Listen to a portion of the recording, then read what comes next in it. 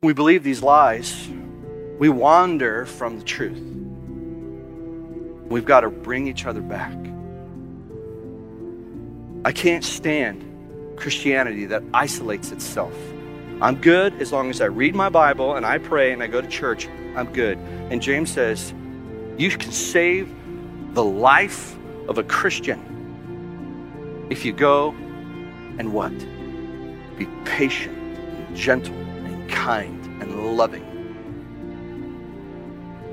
We don't isolate ourselves. He says you gather and you confess just how messed up you are so that you can be healed into one. I mean, Paul describes this supernatural thing that happens.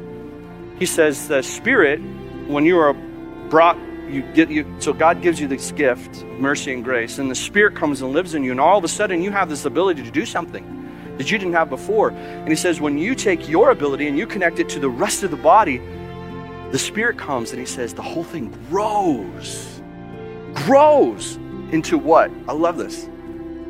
Love.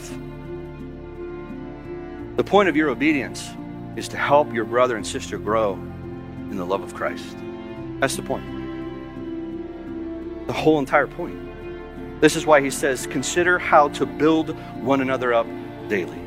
So James writes a letter to scared, fighting, sin-sick, wandering Christians. And you know how he brings them back? He grounds them in their faith. And he reminds them of the grace of God. That's how he does it. So I think the conclusion can be, there is no hope for us in this world. None. Whatever you think money, political party, time will fix, hasn't worked in 6,000 years. You know why humans are so stupid? Because we keep throwing a brick up in the air thinking it's eventually going to fly. And it keeps killing us. We're dumb. And you know what opens blind eyes to be able to see the darkness of this world? When Jean Valjean dies, back behind him on the mantle, 2 candles lit. And the picture was he died in the light of his mercy. He took them with him the rest of his life. It was a reminder of what he received. What is it that the Father gives us as a symbol of his mercy till we die?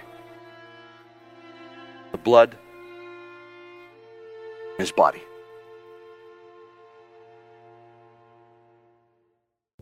Thank you for listening.